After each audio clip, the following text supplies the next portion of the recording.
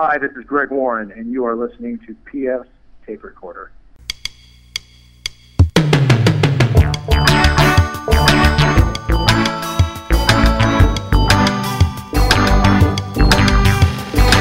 Hello there, I'm PF, this is my tape recorder. Coming up, comedian Kostaki Economopoulos discusses a little bit of football, including the purchase of the Cleveland Browns by truck stop magnate Jimmy Haslam. And when I hear truck stop magnate, I immediately think of something that goes in the fridge that says get her done. And speaking of football, we'll also discuss those great memes Kostaki has come up with. You might have seen them, featuring new slogans for all 32 NFL teams. They are hilarious. And we'll also find out what's going on with Kostaki in his career and personal life. Also coming up, we're going to have kind of a special edition of I Thought It Was Funny. We also are going to discuss the Chick-fil-A situation ad nauseum. In fact, I'm calling an audible here. Speaking of football, we're going to forego fake news and go right to the Chick-fil-A story with a special edition of its Facebook Not Fact Book.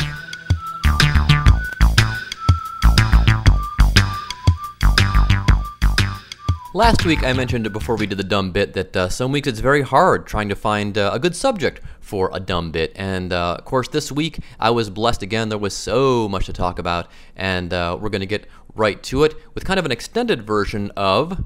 It's Facebook, not Fact Book.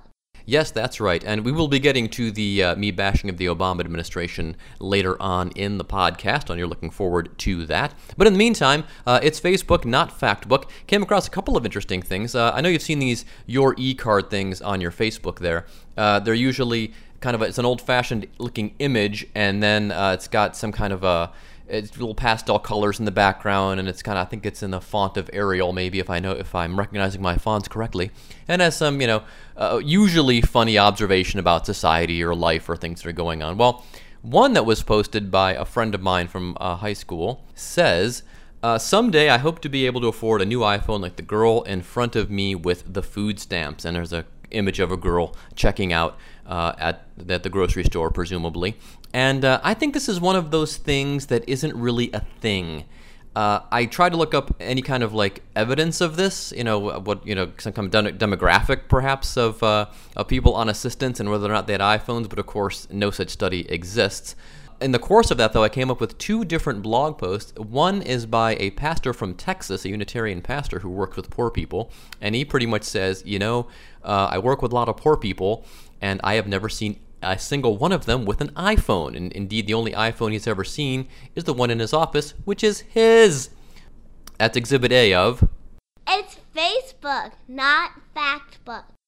And also, I found another blog post about this from a lady named Haute Single Mama, and Haute is in like Terre Haute, maybe that's where she lives, I'm not sure. But anyway, she found a bunch of these memes that all pretty much say the same thing about, if you're on food stamps, you're blood-sucking scumbag. She addresses the iPhone situation. Turns out she's in nursing school as a single mom. They gave her an iTouch, and gave is in quotes because that actually comes out of her tuition. That's part of what she has to pay for her schooling, and she's taking out student loans, so eventually she has to pay that back.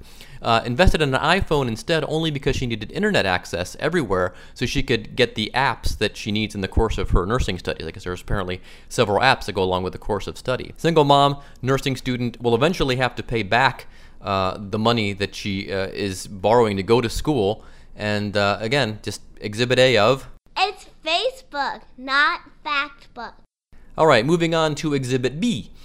Another guy that I know, he's also a fellow open mic stand-up comedian, and the one he posted is a similar thing, pastel colors, Arial font, sketch of a person. And it says, I'm afraid of a world run by adults who were never spanked as kids and got trophies just for participating. First of all, I'm not sure I want to live in a world where people beat the shit out of their kids, okay? And, again, anecdotally, I think there is some merit to this, but I just don't think this is a thing.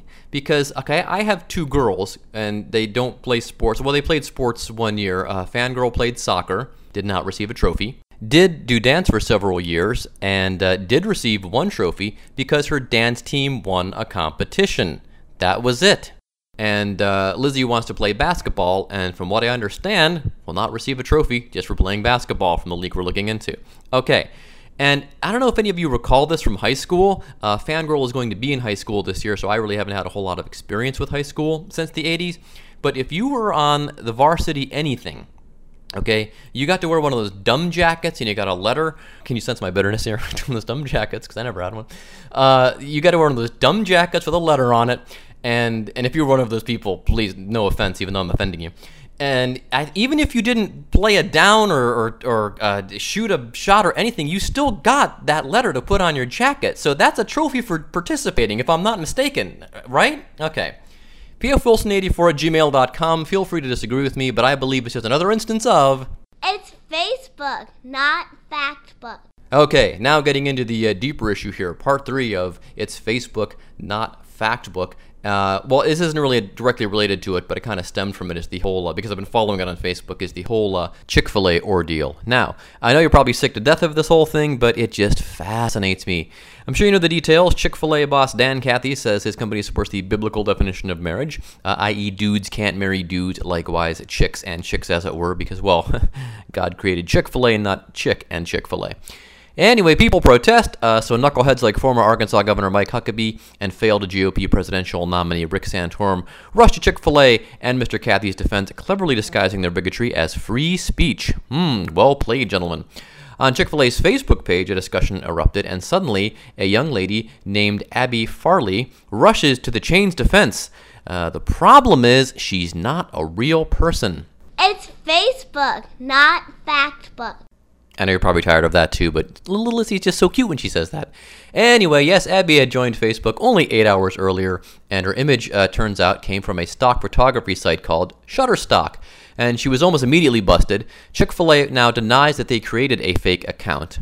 Okay, but someone in PR or advertising sympathetic to the cause clearly did, because why else would you go to a stock photography site and buy that image that had to have been purchased? Because when you take one of those pictures off a stock photography site, there's what's called a watermark on it, and unless you pay for it, the watermark stays on there, and it says, stock photography or property of Shutterstock or Getty Images or whoever owns the image.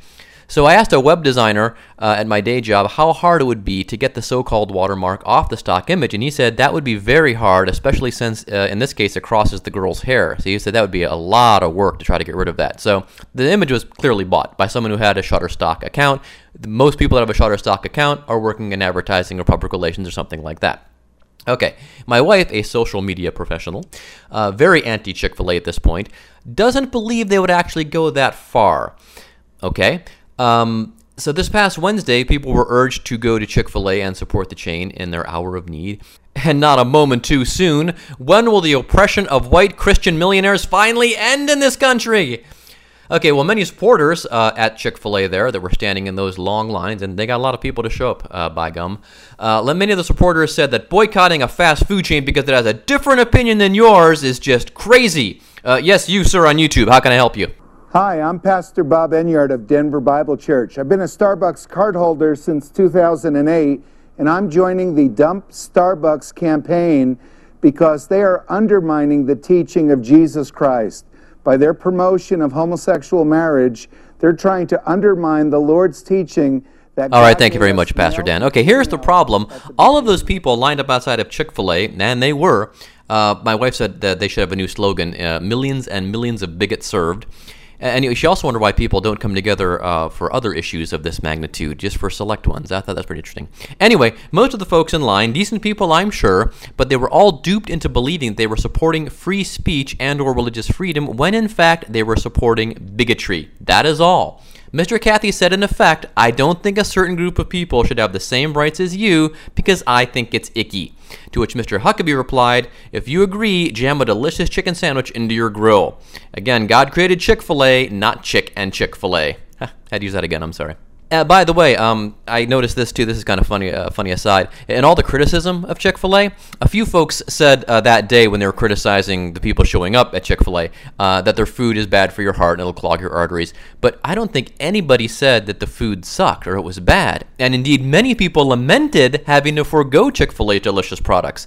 And I'm not sure a lot of other fast food chains would have fared so well. I'm not naming names, but if this would have happened to another restaurant, I think we would have seen a lot of, oh, well, their food sucks too. Okay, so that observation aside. All the folks standing outside the restaurant, in effect, were saying in TV interviews and such that, well, he has a right to say what he said, even if I don't agree with it. I'm still going to eat there. But and that is absolutely true. He has the right to say that. But if you showed up at Chick-fil-A on Wednesday, you weren't really standing up for that. You were standing up for the fact that he doesn't think people should have the same rights as you do. So look, you can call bigotry free speech all you want, and you can espouse your bigoted opinions if you desire, but it's still bigotry. All right, and this has been the extended dance remix of It's Facebook, not Factbook. Kostaki Economopoulos is the biggest name in comedy, but he's not so big that he won't appear on PS Tape Recorder. Here's our interview with Kostaki Economopoulos.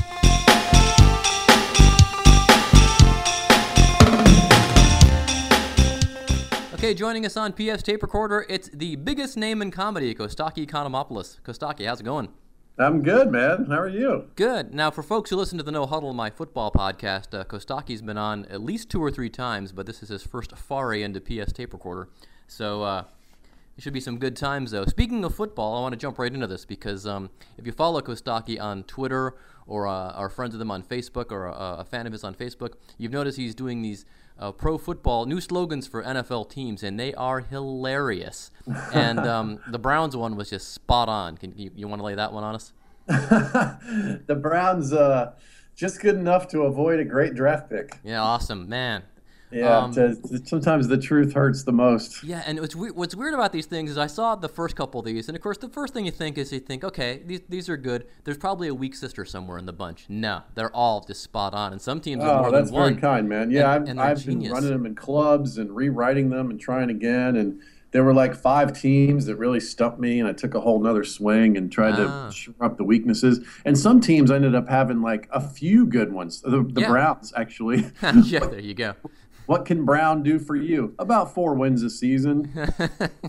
The Browns ones seem to write themselves. Yeah, that's funny that you should say that one because the beat reporter for the, I think he's Akron Beacon Journal, Terry Pluto, tweeted out that Pat Shurmur, the Browns coach, assures that there'll be no change in the Browns due to the change in ownership. At which I tweeted back, "Yeah, we'll win 4 games just fine, no matter who the owner is." That's funny.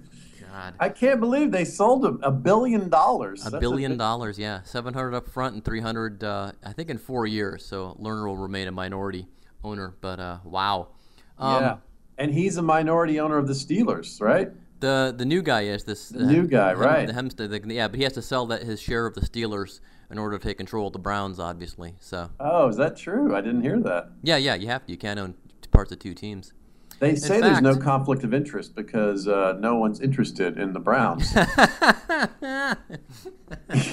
This guy declared himself 1,000% Steeler fan. That's he did what he said. 4 years ago. Yeah, and then. Okay, well, 1,000%. Well, he's not 1,000% good at the concepts of mathematics. No. He's a truck stop magnate. Yes. Right, the president and CEO of Flying J. And when I hear truck stop magnate, I immediately think of something that goes on the fridge that says "Get her done." That's what I think. I think a truck stop magnate is a good match because the Browns have a tendency to drive out of town in a truck in the middle of the night. Yes. It's a bit of a history there. There you go. And the last time the Browns were good was in the CB era. No, not even then. Not even then. Well, I guess we had the Bernie years were good. So now the Bernie years. Yeah, man.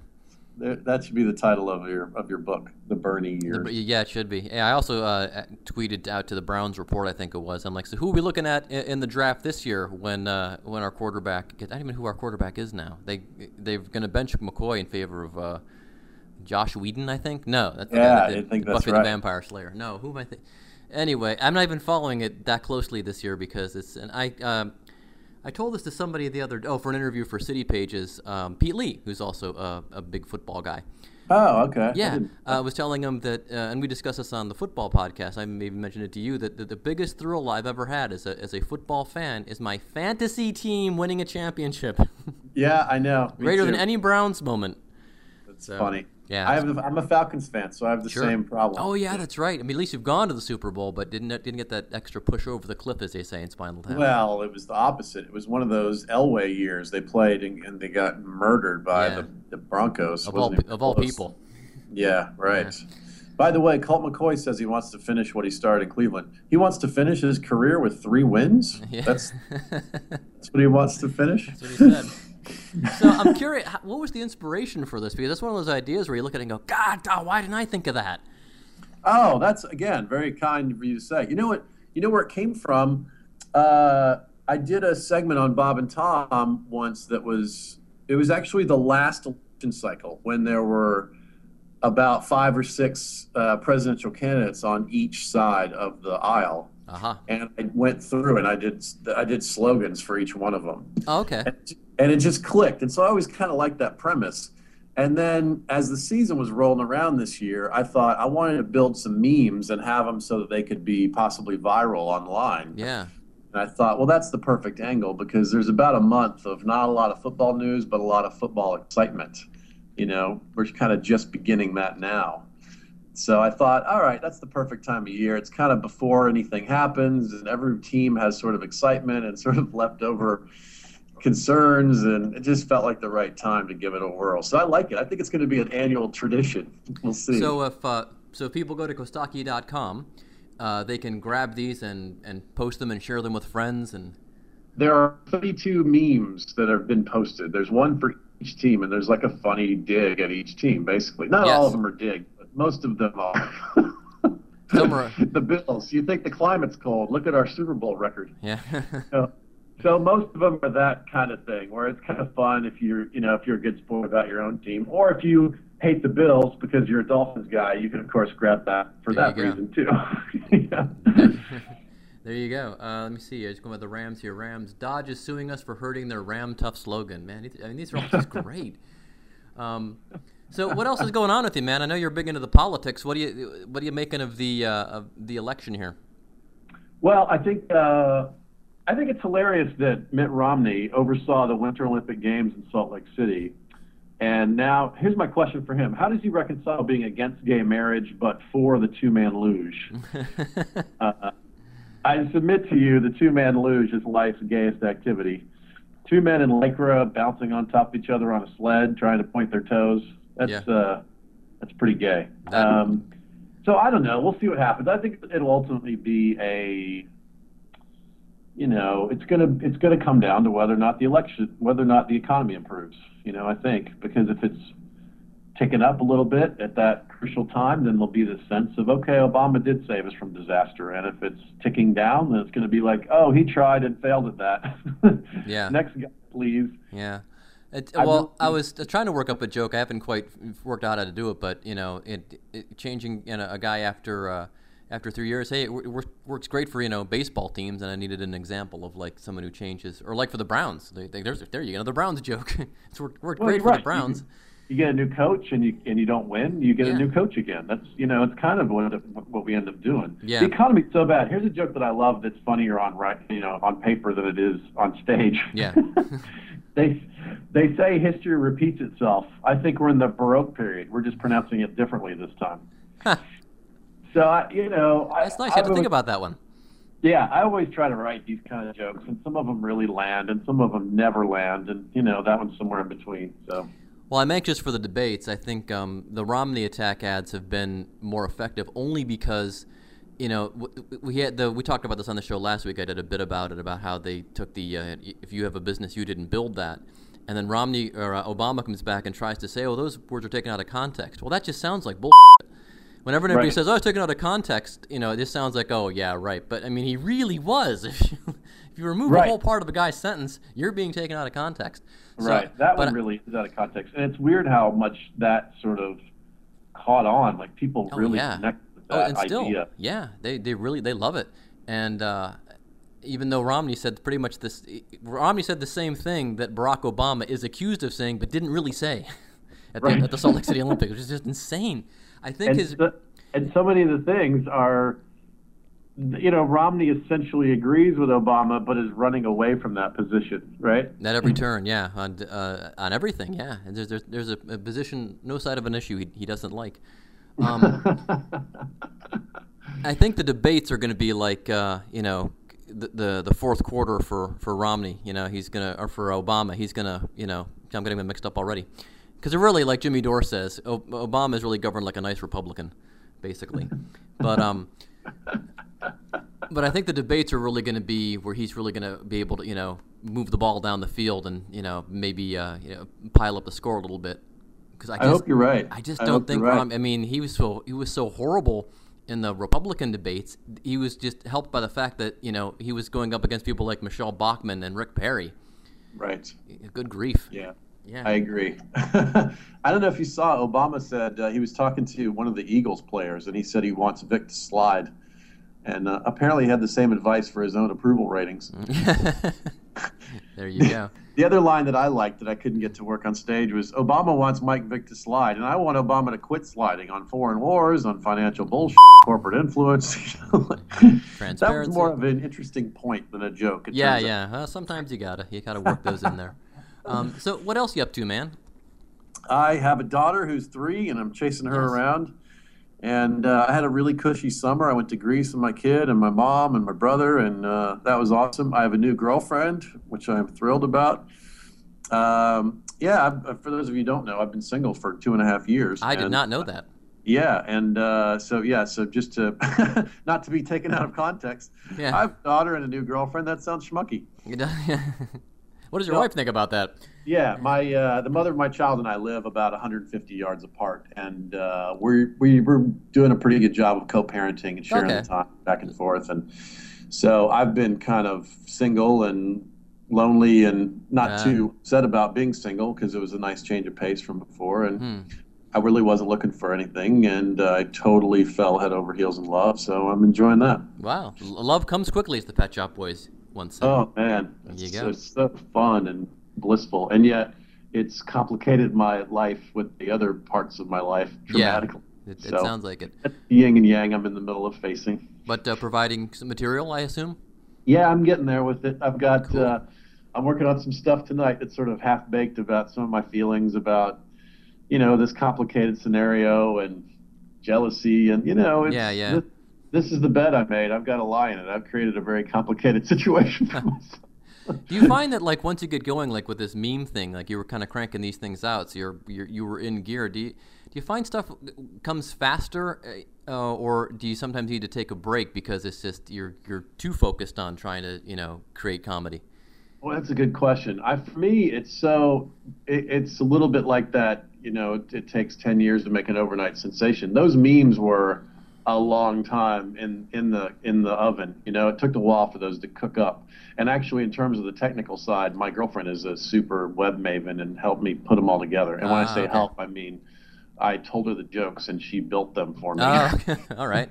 Cool. But in terms of the writing, I was running those jokes in clubs and rewriting. I had some buddies send ideas, and I worked with my friend Tom, who's been my co-writer on the Econo Monologue for years, and some of those great lines are from Tom. And it's a lot of work. It's like any comedy situation. Billy Crystal said it's like panning for gold. You work all day, you get this tiny little fleck. So that's the nature of all of these things. Sometimes they come in bursts of you end up having a few really funny things that seem to fall in your lap. And sometimes it's staring at a blank page for a couple days. Yeah. Will people hear some alternate memes maybe on stage or? Yeah, I've got, there's several of some of these teams, it was hard to pick only one. Yeah. And then some teams and the Patriots ended up really being challenging for me to write a joke about. Teams that are good are hard. Yes, I would say, yeah. Unless they have how about the Steelers? I mean, the Steelers have been good, of course, as unfortunately I know, but they also have a lot of drama around them. So right. So that one is another comedy rule where you try not to write the rape joke because it's the obvious choice. Yeah. So like any of these, I struggle. I had the Seahawks. The original one was the only thing sleepless in Seattle are the coaches.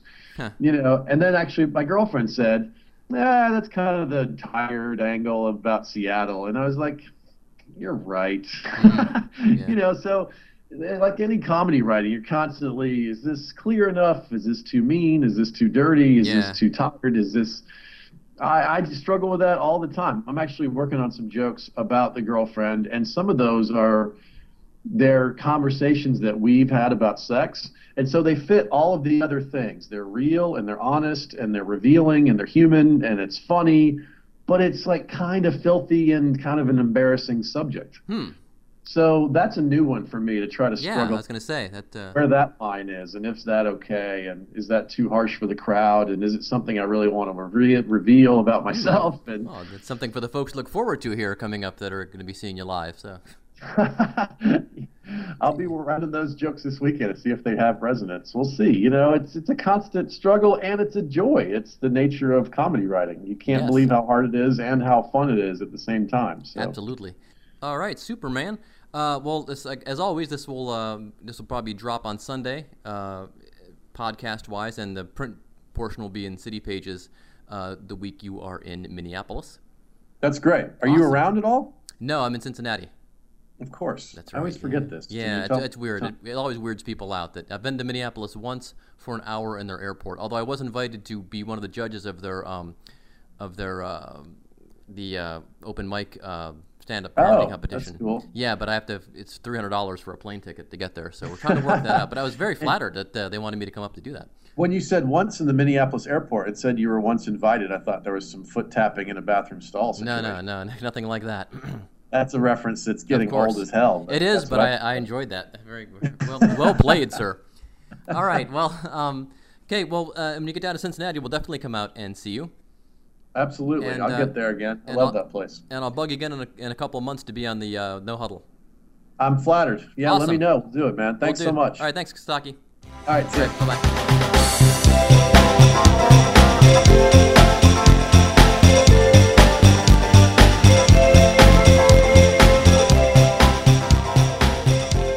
And thanks again to Kostaki for joining us on PF's Tape Recorder. Kostaki is in Minneapolis, August 14th through August 18th, and then August 22nd through August 26th in Edmonton, Alberta, and then September 13th through September 15th in Indianapolis at Morty's Comedy Joint. And for more dates, you can go to Kostaki.com. As always, go to pfradio.podbean.com for all the relevant links to today's episode.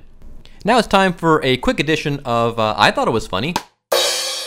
And this one is actually not ha-ha funny, it's more like kind of alarming funny. Was speaking to my father-in-law a couple of weeks ago. He's a Republican. At least since '80, he's gone Republican and right down the ticket. And the twist is, though, he's actually an environmentalist as well. He loves the turtles. He's got a huge tropical fish tank. And we were at the beach down there in Florida. I caught a fish in a net, showing it to him, and saying, what kind of fish is it? It looks kind of weird. And he said, that's called a blemmie. And they are usually found in more tropical climates. It is unusual, even in the middle of summer, for them to be turning up in northeastern Florida. And then later on, he says that he's upset that a research station down in Miami is in danger of closing. Well, let me tell you what the research station does here. NPR? The U.S. built it 25 years ago. It's hosted astronauts training for weightless missions in space. It's also hosted marine biologists studying endangered coral reefs. And the biggest danger to coral reefs, by the way, is global warming. So anyway, my father-in-law says, President Obama cut funding to that, and I'm really upset about that. And I thought, that sounds like something Congress probably did, which is, as we know, run by the Republicans. But after some years of declining budgets, the Obama administration eliminated funding for the base. Yeah, and speaking of your base, President Obama, why would you do something that would so upset your base, which has, a lot of environmental and green-minded folks in it? So I just thought, that was very, very weird. And the Republican congressman down there, of course, is fighting for funding, but I don't think any of his colleagues in Congress are really going to push very hard to reverse that, because they enjoy that kind of thing. But that's really weird. The White House would just go ahead and say, they screw that. Global warming, it's not important. I thought it was funny, but not in a ha-ha kind of way. Okay, and that's going to do it. Like PF's Tape Recorder on Facebook. Follow me on Twitter at PF66. Logo designed by Dan Coble. Follow him at TigerDactyl on Twitter. Music composed and performed by John Veropoulos and Doug O'Connor with a little help from me. We're up against the clock, but so long, and thanks for listening.